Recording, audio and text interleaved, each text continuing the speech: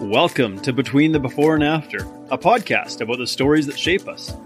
I'm your host, Coach John McLernan, and each episode I bring you an inspiring guest with a moving story that shines a light on the power of the human spirit. Before we dive in, I want to let you know about two very important things. Number one, the stories shared here are often gritty, raw, and vulnerable, and very likely will include speaking about sensitive topics suited for a mature audience. Number two, this podcast is also broadcast live on YouTube, Twitch, Twitter, LinkedIn, and Facebook. So on whatever platform you follow myself or Freedom Nutrition Coaching, you have the opportunity to participate in this discussion during the live stream.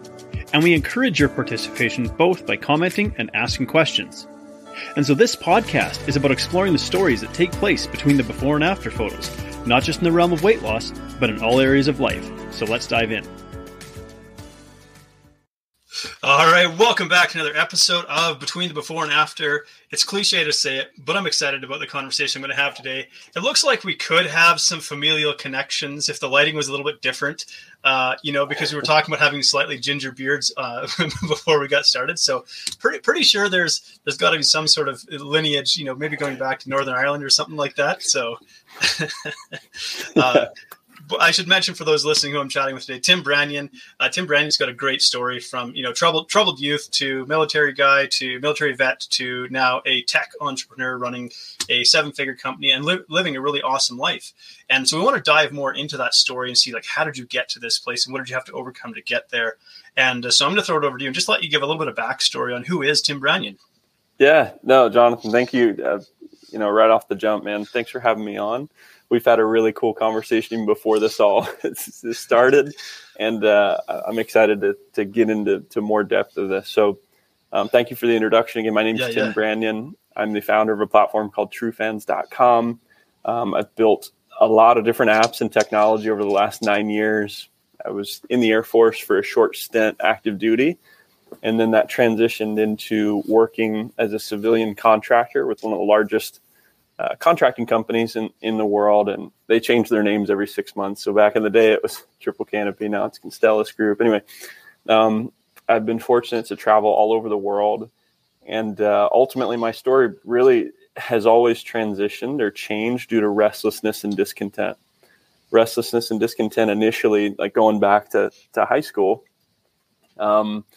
was a result of hanging around with people that didn't really know where they were going. None of us were really going anywhere fast. So my circle was just mirrors reflecting each other. And it was mainly chasing girls and chasing the party scene and chasing what I considered at that time, like a good time, with no long-term thoughts or repercussions in mind. It was just living, existing, almost waffling. Yeah.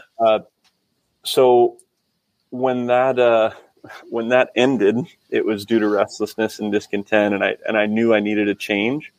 So I jumped at the chance to join the military. It changed my life. It put me around people who also had desires for change. And I'm just pumped. That was one of the best decisions that I made as a young dude to just do something different. And So I'm kind of curious here. What? Because you grew up in Indiana. I'm not sure if it was like a small town that you grew up in, or definitely. Okay. So definitely, it's a blue collar town in It's called Kokomo, Indiana, not the island. Yeah, it's didn't the Beach Boys make a famous song about Aruba, Jamaica? That's what everybody initially thinks, but no, it's a small, more blue collar town. Really, the aortic artery of our city is the Chrysler plant. So a lot of people that work here work in the factories, and humble beginnings. Yeah. So, but very often young people are doing exactly what it is you're doing. We're sold this dream of the party lifestyle, live it up, soak up your youth, chase girls, do all these amazing things, just live in the moment. But something triggered a shift in that where you maybe, I don't know if you had a moment where you kind of looked at this and you went this isn't going anywhere. This actually feels really empty. And why I'm sort of steering that direction is because I remember having a moment. I was maybe 20, 21 years old. I was at this party and I looked around the room and I was like, this is it. This is the best that this has to offer me right now. I've got an attractive girlfriend. I've got, I'm watching these people. We're drinking, we're partying, we're listening to music, we're having the time of our life. But I'm like, that's it. I'm going to go home.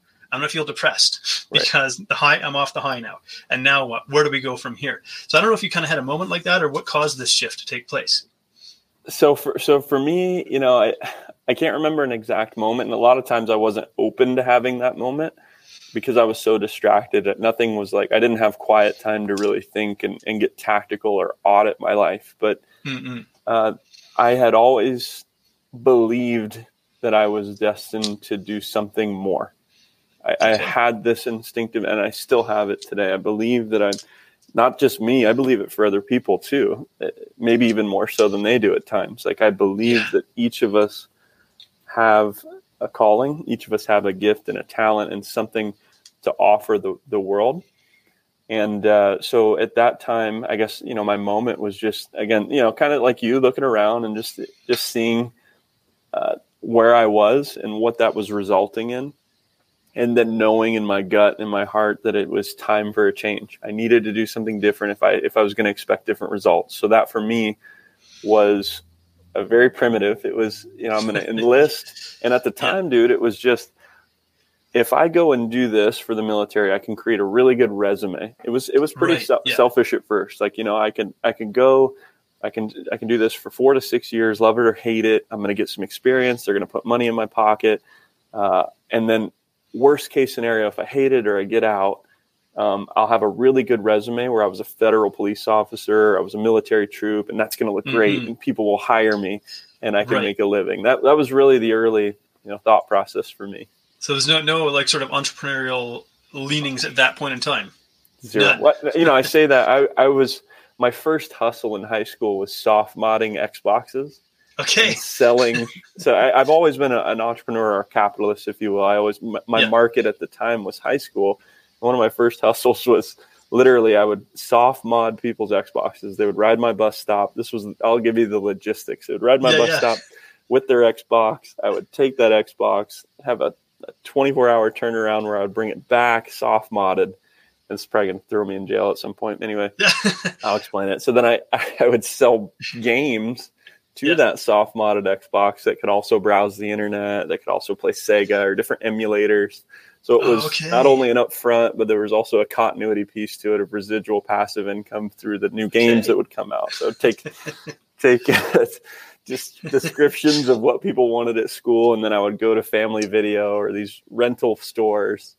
I don't think I can go to jail. I was under 18, so I was this was years back. So. Well, we're just telling the story for entertainment purposes. Right, yeah, this is just the story anyway. What does it mean to soft mod? So back in the day, the normal Xbox, there was a methodology in which you could change its firmware.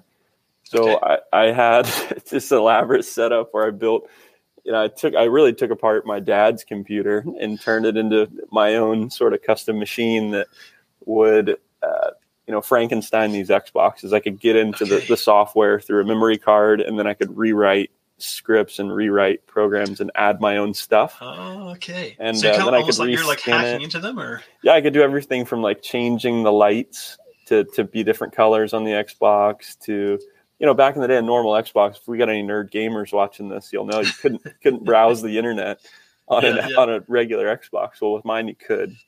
So word spread pretty quick because it was pretty cool that, you could play thousands of different games, like a Nintendo game or Sega game. And right. That was, so I'd always been an entrepreneur, but I never, or a capitalist, I was always looking for opportunity, but in the military, I was really focused on a job. As I got older, I imagined that wealth came from working jobs. Mm-hmm. And I thought that if you were rich or if you had things, you were a doctor or a lawyer, some sort of like professional, you were a surgeon. Right. I didn't really like equate it to multiple streams of income. And I didn't really know about like investing or anything like that. I was completely oblivious. Yeah.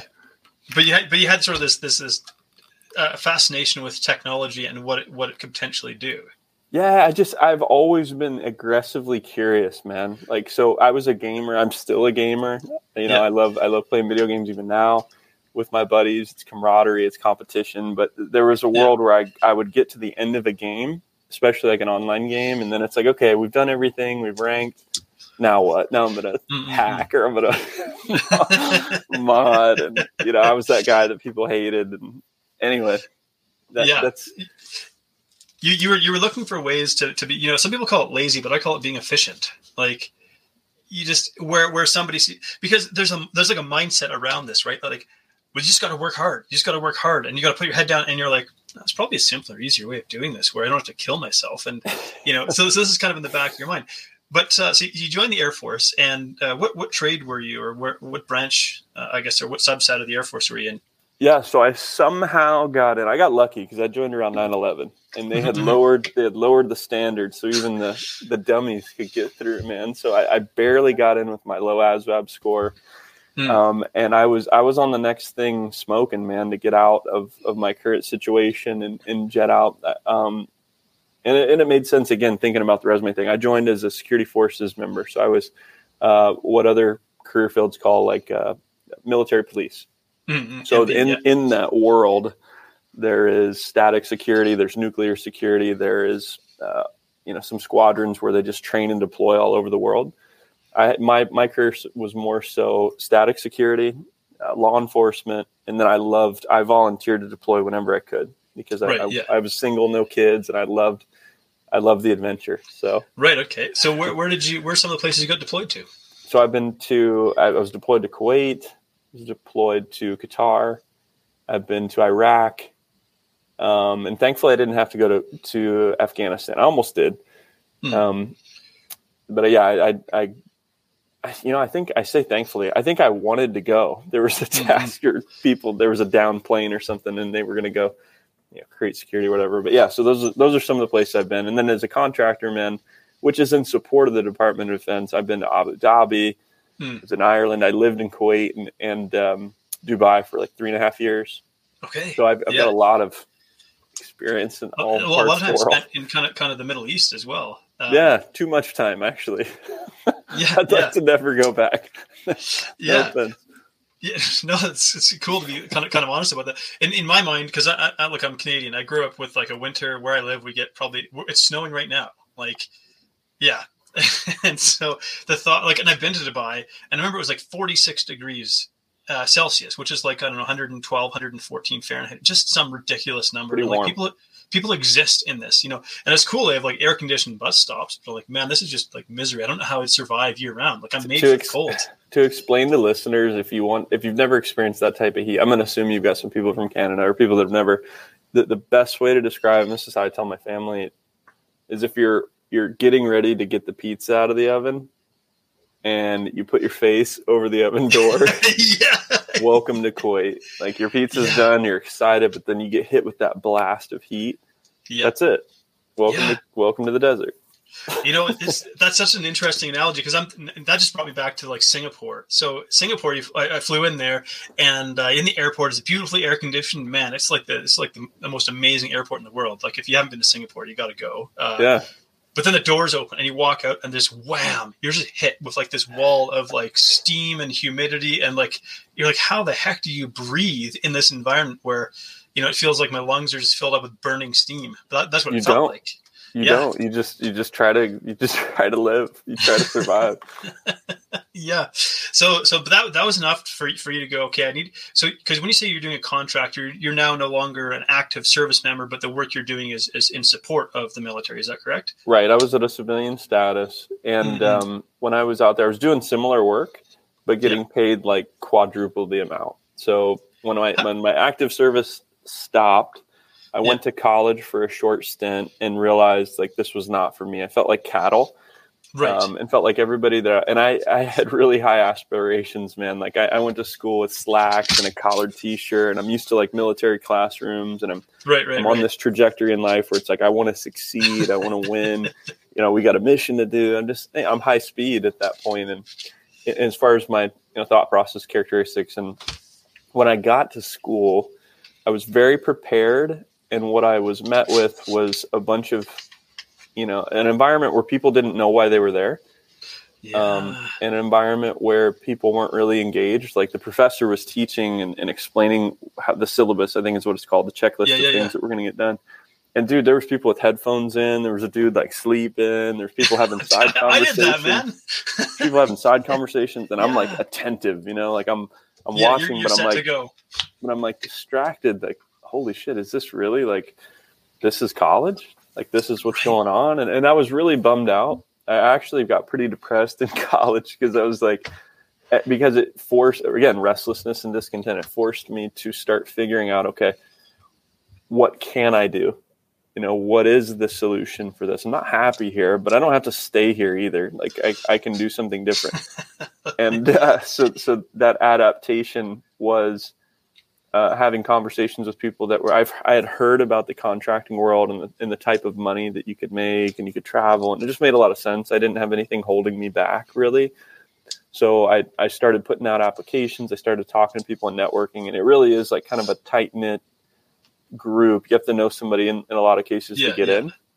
And I was fortunate, man. They picked me and, got out to the desert. Because I went to university, and something sort of similar. But like I just got this restless feeling like that this isn't really productive. I was being groomed to go into a PhD program, and like the semester before I was going to go start my PhD, I was like, forget this, man, I'm out. I'm not just going to spend another 4 years of my life working for a pittance for someone to take credit for my work and for me to get letters after my name that maybe nobody actually cares about outside of this whole field. Right. And so I joined the military just for challenges. Like I'm going to join. Maybe, right? Yeah. So I got into engineering, but I wasn't like, in one hand, I really enjoyed the structure of the military, but I wasn't a good fit because probably similar to you, I would look around and I would find like, this is inefficient. This is a waste of time. This is stupid. Why are we doing this? Mm-hmm. And I opened my mouth probably too many times to point out. And it's like, shut your mouth. This is how we do this. You fall into line. Yeah. I wasn't a good fit. And so on the educational side, I had the education of someone that was 3 ranks above me because I kept going through his courses and flying through them. But because I open my mouth at the wrong times, I wasn't getting promoted. You didn't play the politics of it. Right. So in Navy, I don't know what the ranks would be like in the US, but it's called like a leading seaman. So I got 2 hooks. It's about the 3rd rank up. You go ordinary, able, and leading, and then you master, and then you get into like the non-commissioned officers. So the rank or the position that I held in the department was one of like a 2nd level non-commissioned officer, like a petty officer. But my rank was like a grunt. And I was like, I had people like that were higher ranking than me, but lower than me in the department. It was just like this. I was like, this is stupid, man. Yeah. So I actually came home. My wife and I hopped in a plane and flew to Mexico, and just like, we're just going to travel the world for a while and just figure something out, So, yeah, man, yeah. I was really good at just shutting up and coloring, to be honest. And I'd never been that way my whole life. I was good at just okay, this is what you guys say we need to do. I was on this trajectory. I felt like where I trusted their ability to kind of guide and maneuver us. I felt like I was growing, so it was cool that they were directing this. Right. And I didn't really have, all this logistics knowledge or how to, manage a schedule or what was what. I was pretty mindless, to be honest, like in the whole operational side of things. And so it was cool. Later in life, like I know I can look back now and see how we were doing things, and I know, like, while I would enjoy just being an employee or being someone who's just all I have to do is do what I'm told. I can show up and I don't have to think. I don't have to write compliance stuff. I don't have to be the guy that's got answers. I can just while that's awesome, I know that I would see things at a different perspective and be really burnt out, I'm sure. Yeah. Or want to express ideas and create change. And in a typical, whether it's military or corporate world, it's not always about that. It's about politics and who likes you and all this. And I've never been good at, I don't know how to play that truly. Right. And I'm not a chess player like that. I'm always like results or mission oriented or objective oriented. So I don't do well in environments that are that way ever. It's just not, I don't know how to play. So, So you figure, okay, after doing some contract work, and you're making way more money doing that than being, I guess, a grunt, then you decide, I see something here. I see an opportunity here that, and what was it that you saw? Because we're sort of moving into, you're maybe becoming a tech entrepreneur. Maybe you already were a tech entrepreneur. What did you see? So I, when I was out there, I was making really good money, but it was Groundhog's Day. And I met some of my best friends ever. Like we had a group of friends that I've connected with in the military, but also out there in contracting. And we would travel around. We were having fun. We worked really hard, but we played hard too. Yeah. I remember we had a night in Dubai. It was like a $12,000 night, just just going out to a club and Dubai and buying a bottle and just, pretending to be celebrities. We rented a luxury vehicles and all this stuff, man. It was a blast, but like looking back at it, I think that was getting towards more the moments of like, again, restlessness and discontent. I was in this routine of going to work, working really long days. It was super hot. Yeah. And I had everything like monetarily and stuff wise. Like I could buy anything I wanted. I had no bills. Transportation was taken care of. Food was taken care of. My really nice apartment, literally like less than a block away from the Persian Gulf. Right. Literally a sheik's house was right in front of my building. I lived in a beautiful place, but I was unhappy, man. I was lonely, like very, very lonely. I didn't have, there was no woman in my life, just all dudes, all grunts. I was unfulfilled. I wasn't really in alignment with my purpose. I was just trading time for money.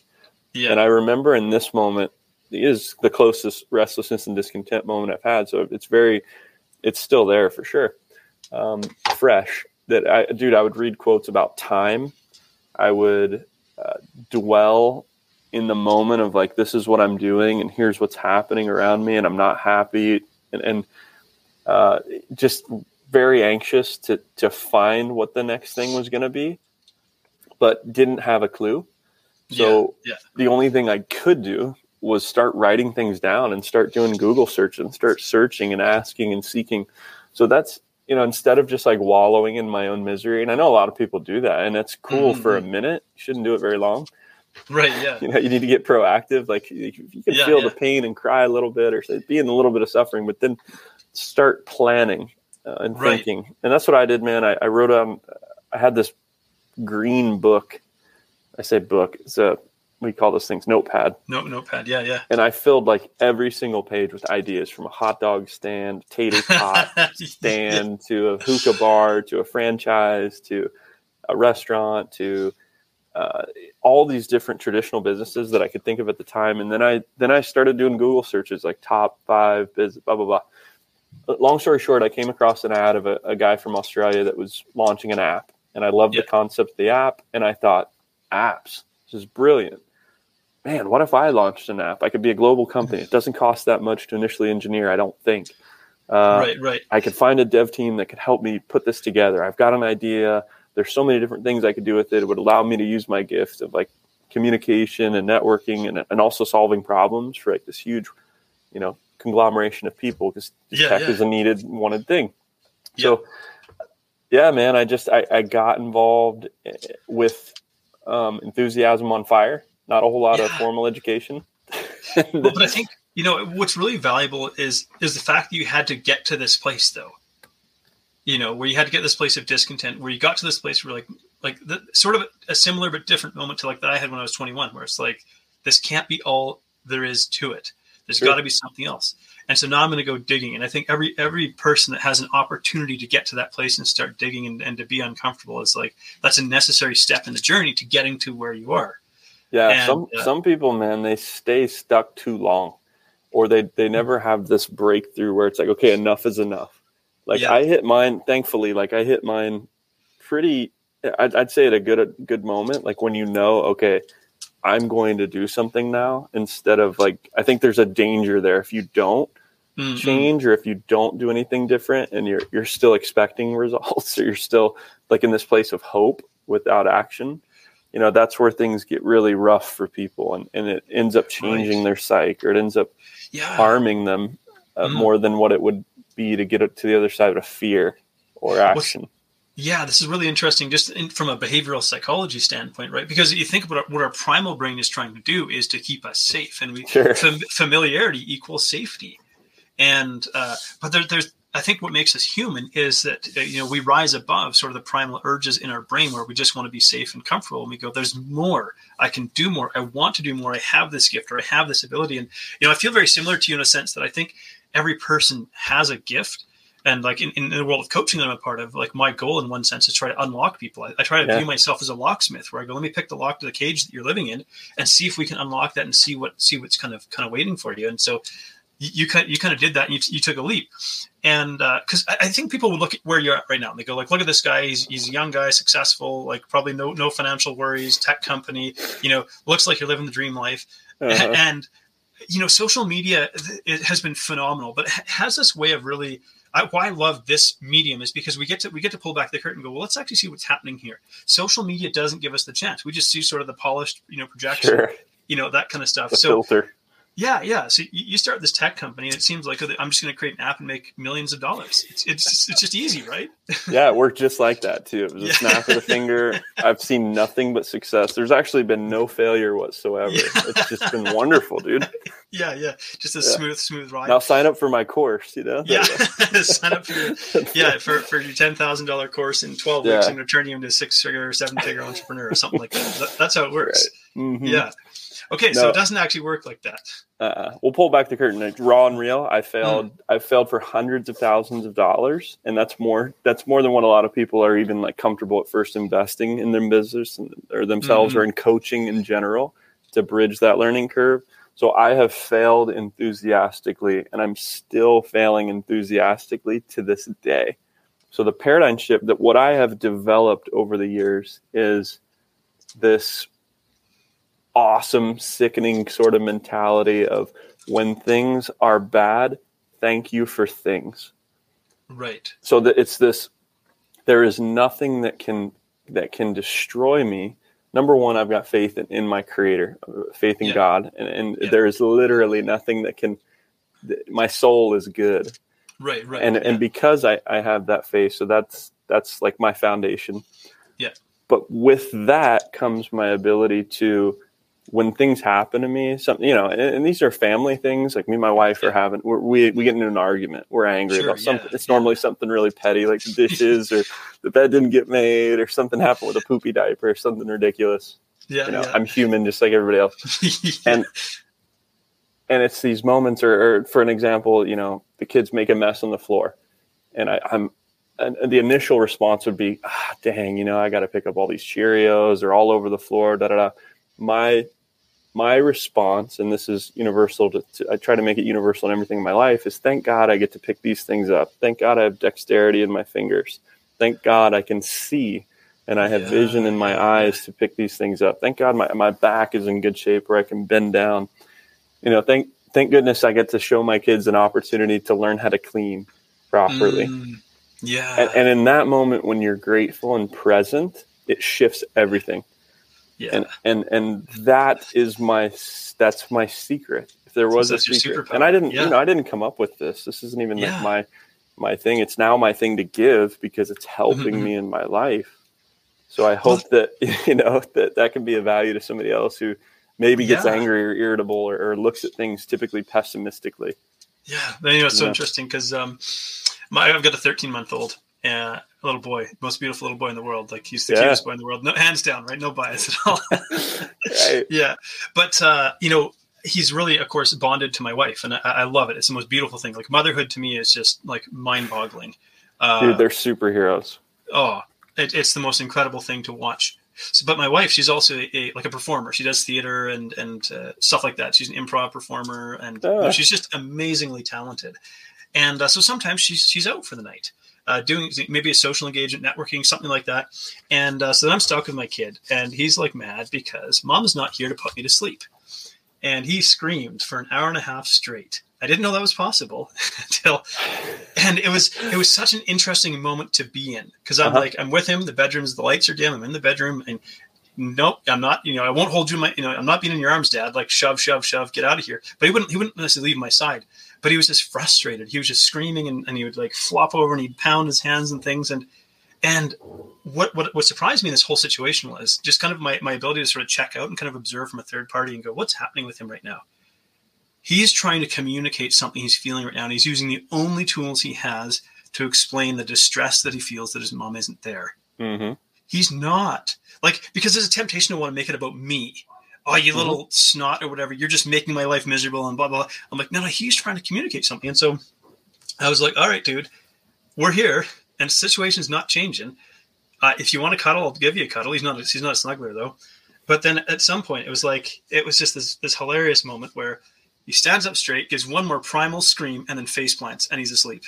I was like, like he'd got every last scream out, and then he just face planted on the bed and was out. But I think in that moment, I was like, okay, like that's probably one of the most mentally trying things to go through is an hour and a half of a kid screaming nonstop, and to not like lose my cool about this whole situation. Oh, and, totally. No, that's awesome. I'm immediately just like, bravo for you, not only as a human, but as a dad, to be able to like get outside the box and think about the scenario. And I totally like, dude, I was in a combat zone. I've been to pre-deployment training. I've done a lot of, you're military dude too. You went through boot camp. You get woken up by. But the hardest thing, I swear to God, is being a dad and like being a parent and dealing with the various nuances and things that come with having kids. It's a whole different, it's a psychological game. It's an emotional game. It's a lot. And I'm just realistic. So whenever I hear, it's a congratulations to people that are having, babies and stuff like that. But I'm so real with like dads in particular, because I know what it feels like. And I've been through tough stuff. Like I really try to let them know, get ready. Like, get your ass ready, because this is, number one, they need you. It's the most important title you'll ever have in life. But be prepared to be selfless and work and be that, be the coach and the pillar the family needs, man. It's no joke. Yeah. And and it's funny because like I share that partly not necessarily to give myself a pat on the back, but I really to highlight. So 5 years ago, I would not be that person. I would have been the angry dad who thought that this kid was doing this to make my life miserable. And I probably would have lashed out and said some harsh words to him and that kind of thing. And it would have been a really frustrating situation. Right. And so it's not that necessarily I have a superpower, but I think over time, what I've kind of cultivated is this ability to take one step back and sort of check in with my emotions. What am I feeling now? Because obviously I felt frustrated in that moment because I wanted to help him. I wanted to comfort him, all that kind of stuff. But this ability to kind of step back and go, okay.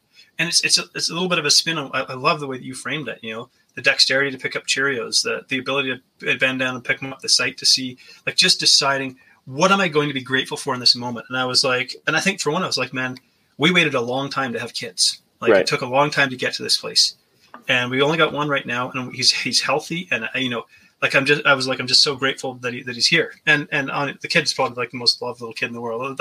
Maybe every parent thinks that, but like, we have morning snuggle time every morning. Yeah. Like, it's like, that's a non-negotiable. Doesn't matter how busy my schedule is. I'm like, we're hopping in bed. He's inside, getting a little love sandwich and getting tickled and chewed on and raspberries on his belly and stuff like that. Like just, it's awesome, dude. No, and it's your investment, and it changes every time they wake up from a nap. They're a different person.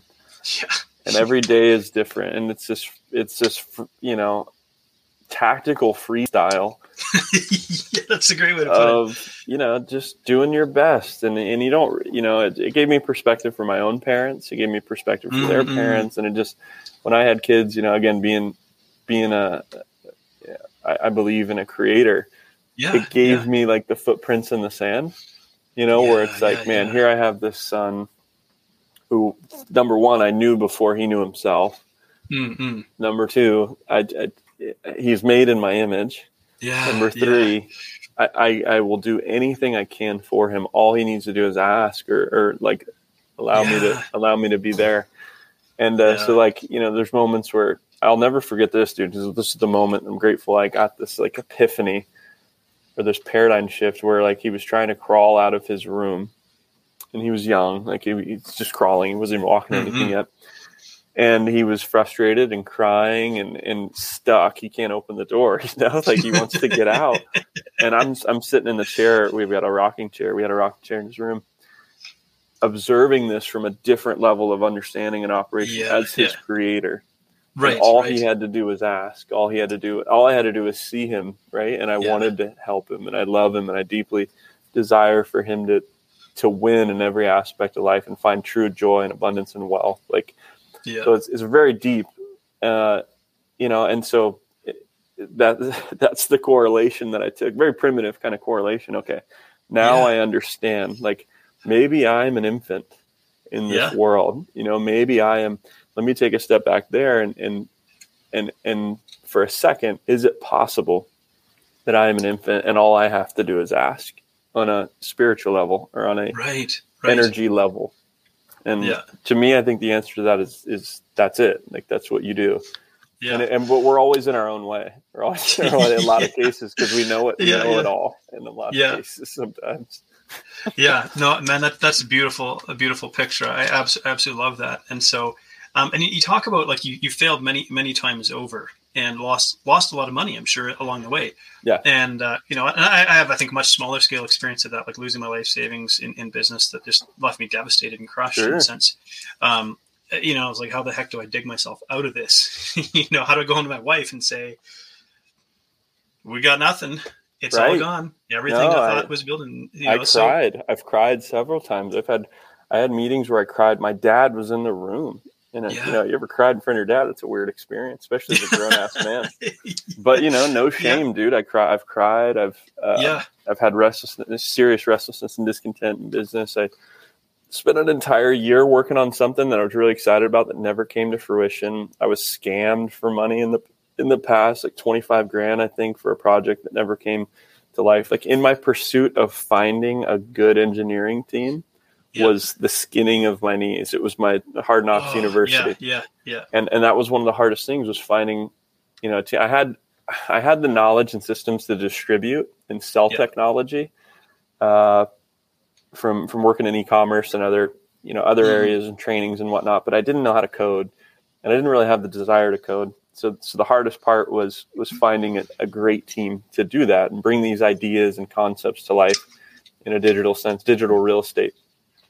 So, you know, in that pursuit, there was a lot of failures, you know, over, you know, and I stayed with it. I guarantee, you know, a lot of people wouldn't have. I can say that boldly. You know, is there a moment, and I don't know if it's appropriate to call it like rock bottom necessarily, but like a low point where you were like, flip, man, I don't know if I want to keep going in this, and I don't know what I'm going to do, and I don't even know a way out of this. Yeah, definitely. It was that. So it was, there was a couple of them.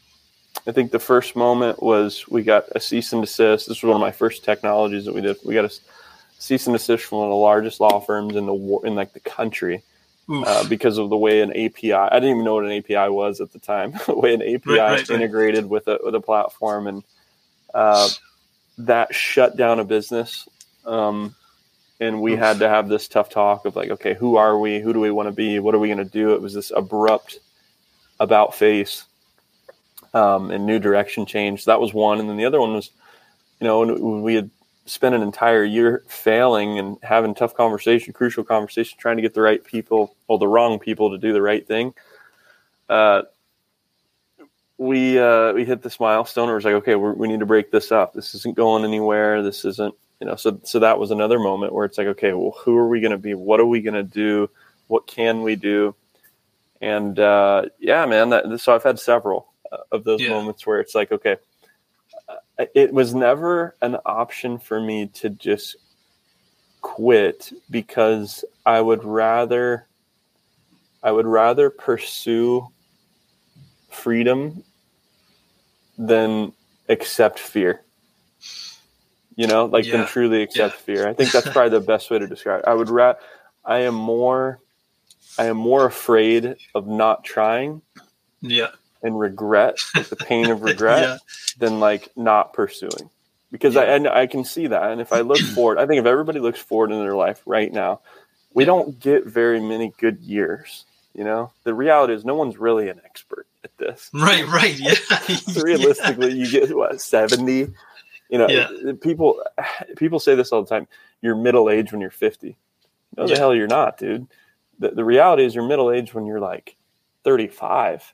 Because most people don't let my wife hear you say that. I'm sorry. I know I joke. That's what I said, Dom. It's a painful truth, because the average age, you can Google it right now. Yes, 80, it's like 70 or 70 something, right? Whatever it is. But it's like once that hits, and then you realize, like, man, I don't feel like I've been alive that long already. This has gone very quick. You're right. You're right. First off, the second off is realizing, okay, my minutes matter, my seconds matter, my days matter, my decisions matter, my habits matter in that. And if you fast forward in those next 30 years, 40 years, whatever you have left, you can do your own calculation. You can almost arrive to where you'll be done in your hustle phase. Yeah. And think about what you'll wish you would have done. And that to me is way scarier, or way, shittier of a thought than the pain of failure in pursuit of an attempt. Yeah. That's what I thought.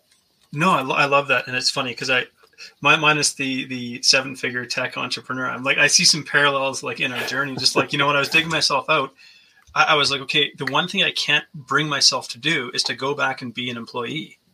Like, and it's not to, there are people that make brilliant employees, and that's what they're cut out for. And I'm like, I sucked at being an employee. Like, the people look at my resume and go like, man, you had like 18 different jobs in like the first, 30 years of your life. Why? And it's like, cause I get about 6 months in and I'm like, I want to pull my ears off and yank my hair out and run away screaming because, so there's just this pull, this urge, this desire, this longing to do something more. And so I set out and said, look, I'm going to build something that somebody can't take away from me.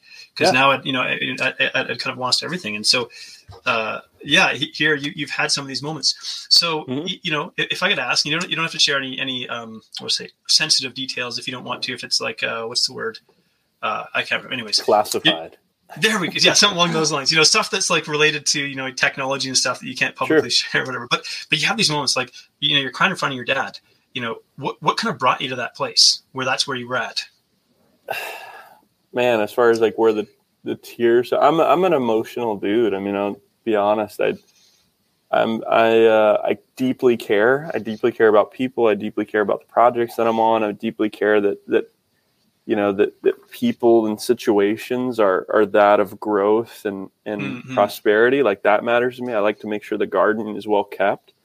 Yeah. And I think the biggest thing was the realization that it had failed, and taking ownership of that failure was really hard. And it was so hard that it forced like tears, Right. Like if I had to really try to unpack that, it was that, it was probably a lot of stuff that clogged the toilet. That made the tear duct leak. But I think that was probably the main thing. Yeah. You know what I think is really cool here, and why I love your story, and before we chatted, I mentioned another gentleman who I'd like to connect you with who has this amazing entrepreneurial story. But I think we have this idea around entrepreneurs and people who achieve a high degree of financial success that they're a certain type of person.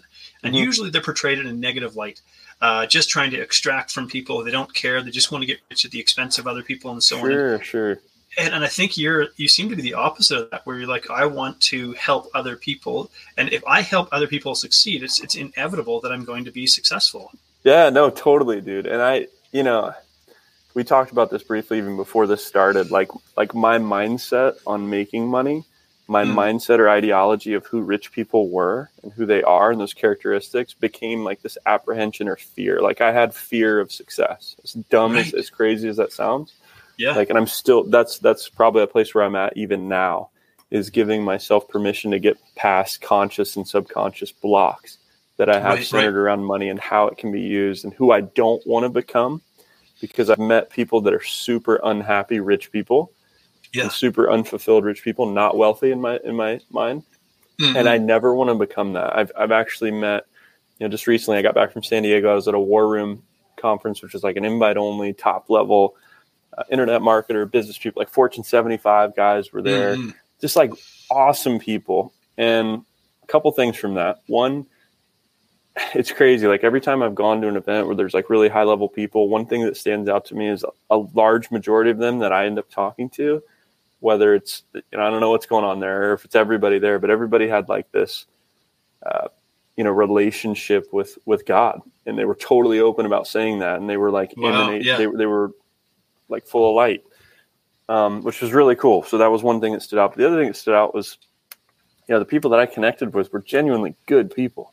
Like we're using their money as a tool for their family, using their money as a tool for other opportunities, and they're providing jobs. And it was just, it was good people. I'm not saying that everybody is that way, right? Of course. But as far as like who I want to become, I want to maintain that really, and use money as a tool to build and do more stuff. There's a world, dude. You don't need more. If you're making $20,000 a month, you're set. Like you can live anywhere. You can start doing things like, not that there's anything wrong with making more than that. It's fine. But the reality is, I think one of the important pieces is knowing what you're going to do as you get past that. Yeah. And how you're going to allocate it. And that becomes a part of your plan, which gives you inspiration to grow. Yeah. So are you at the place, and again, you don't have to answer anything more personally you don't want to, but are you at the place where you could potentially say, like, financially, I don't have to worry about money for the rest of my life?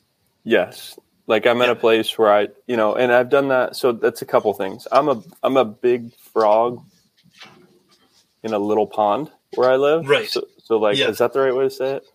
I'm a frog in a little pond. I don't know how to say it. I think you guys get what I'm trying to say. I am. So I live out in the Midwest. I'm not out in, Southern Silicon California. Valley. Yeah. Right. Like my house is, I bought everything in cash. I've set myself up to be very abundant and not have to have the various worries and stuff. I worked really hard early on to keep this infrastructure and logistics really, really small and easy to manage. Number one, because I'm an idiot and I'm not very good with I wanted to keep it idiot proof and keep it really small and without the stress. But then, number two, the cost of living out here is exceptionally low. And I love that my family's out here. Anyway, that I've set myself up to not have to make a lot, even to be extremely rich. So right. It's a ratio, right? It's how much you make versus how much you spend. Yeah. And I make substantially more than what I'm spending, like to be brutally honest, without going into like exact number. No, of course. But and I appreciate your willingness to share, because I think sometimes this is an uncomfortable conversation for so many people because it's a struggle. And, people might look at that. They have these, they might, because now imagine, so you find yourself in this position now where you have abundance, where you are wealthy relative to probably the majority of the world's population, actually. And I have to imagine like that attracts a certain type of challenge and struggle as well. And even like people wanting to come into your life with less than savory motives, could we say? Sure. Yeah. Most people have no idea how I am. I'm just now building a personal brand. I'm just now putting myself out there. So I haven't acquired a lot of haters yet. I haven't acquired a lot of the mean people yet that are out there. And, my intentions are good. I know where they're at. And what I'm sharing is, for me, it's irrelevant that like the ripples of the waves per se, because my intentions are to serve and to glorify my creator through what I'm able to create, give, and share and pass. And that's my hope. That's the spark of all this is, yes, I want to create more income. Yes, but I know it's going to be as a result of providing more service. You're paid in direct proportion to your ability to solve problems. And the only reason I can solve problems, I believe, is through the creator. So if I can glorify through this somehow, and I'm still, learning this is the process. I've got out of my own fear way there. Yeah.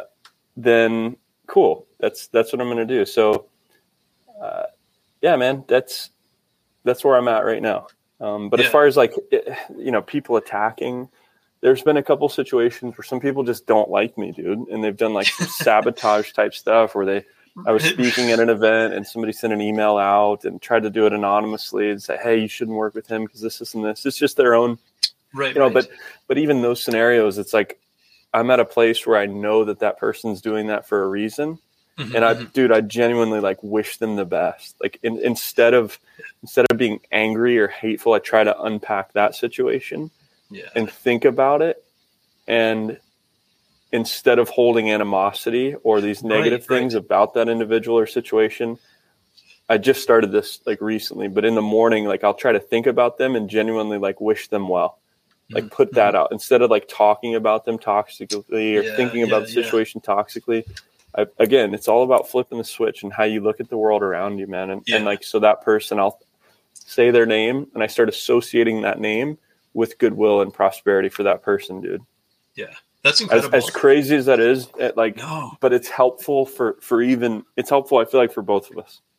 And what it speaks to is you joke about making things idiot proof and stuff, but you have this zone of genius where you really understand human behavior, and, again, go back to my story just to create a bit of a parallel here. Like I was nearly murdered like 11 years ago. I was nearly beaten to death, and that really messed with my head. There's a whole story behind that, but it really messed with my head. But the way forward, or at least part of for setting myself free from that, was to forgive the men who did that to me. Mm-hmm. And the way that I did that was I tried to cultivate a sense of compassion, where I asked the question, what happened to them in their life to get them to the place where this is what they were doing? Right.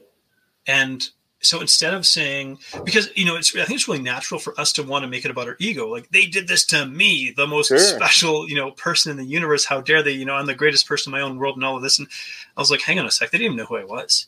Right. They didn't know who Jonathan was. They didn't care. I just happened to represent something to them that they felt had historically oppressed them. Mm-hmm. And so I just happened to be the random dude that was like, came across their path when they had these sort of intentions. Yeah.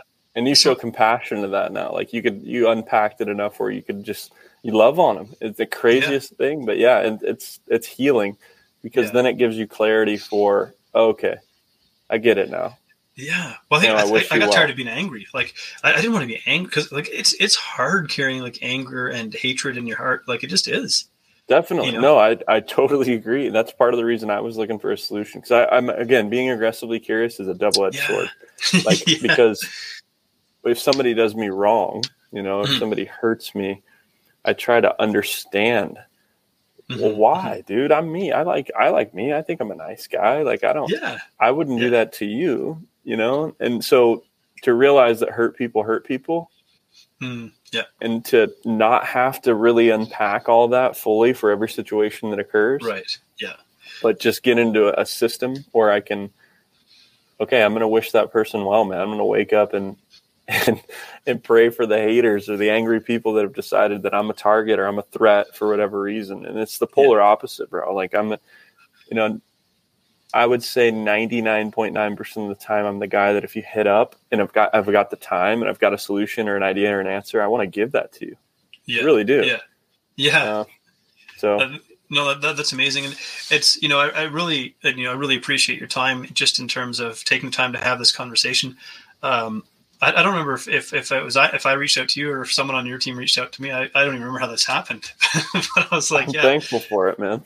Yeah, no, I've thoroughly enjoyed this conversation. And so, if we were to sort of tie in a nutshell, maybe how do, wrapping up just a little bit of wisdom to kind of close this out. If you could just share something with people that they could take away from this, because, you've got to maybe a place in life where not a lot of people get to.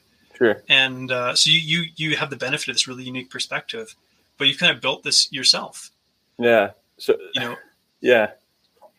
I if there's something that I could give somebody that's just generalized in the last 30 seconds or whatever, I wish we could all be around each other for a long time and you could see how I operate and get more insight and information. But if I had to summarize it or give like a short snippet, it's life can either refine you or define you. Mm-hmm. And it's totally up to you.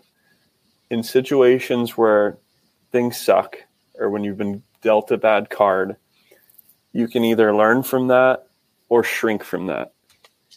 And it's totally up to you. And I would urge you to always adapt and overcome. I would urge you to realize that you're worth the solution. And I would urge you to pursue your God-given abilities, talents, gifts. And that would be, if I could try to.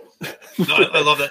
And really that, that's awesome, because the best advice is the stuff that's memorable. It can either refine you or define you. And and it's almost like the Viktor Frankl idea that like in whatever situation you find yourself in, one thing you retain is the power to choose how you're going to interpret what's happening to you.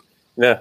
See, there's smarter guys out there than me that have already said this stuff. I somehow regret. I made it a Timism, maybe. I don't know. Yeah. Well, man, I super appreciate you hanging out and chatting today. It's been such a pleasure. And I think I love for people to be able to see how just genuine and down to earth you are and how sincere you are in wanting to be a force for positive change in the world. We need more guys like you. So I appreciate that. Yeah, no, thanks again for having me, John. It's been awesome. And I'm looking forward to a long-term relationship with you and whomever else that comes from this. So thank you for the stage, man. You betcha. And thanks everybody for tuning in. I hope you've enjoyed this, and make sure you like, share, subscribe, and do all the stuff with all the buttons that makes this more people see this amazing story. Thank you so much for tuning in to Between the Before and After. If you've enjoyed this episode, please like, share, subscribe, or leave a review, because that helps this podcast to reach and inspire more people. I love exploring the stories that take place between the before and after, the powerful experiences that shape who we become. And I love human potential. I love the possibilities that lie within us. So whatever you may be up against, I hope these stories inspire you, because if you're still here, your story's not done yet, so keep moving forward. Anyone can come from any place of brokenness and destitution and build an amazing life.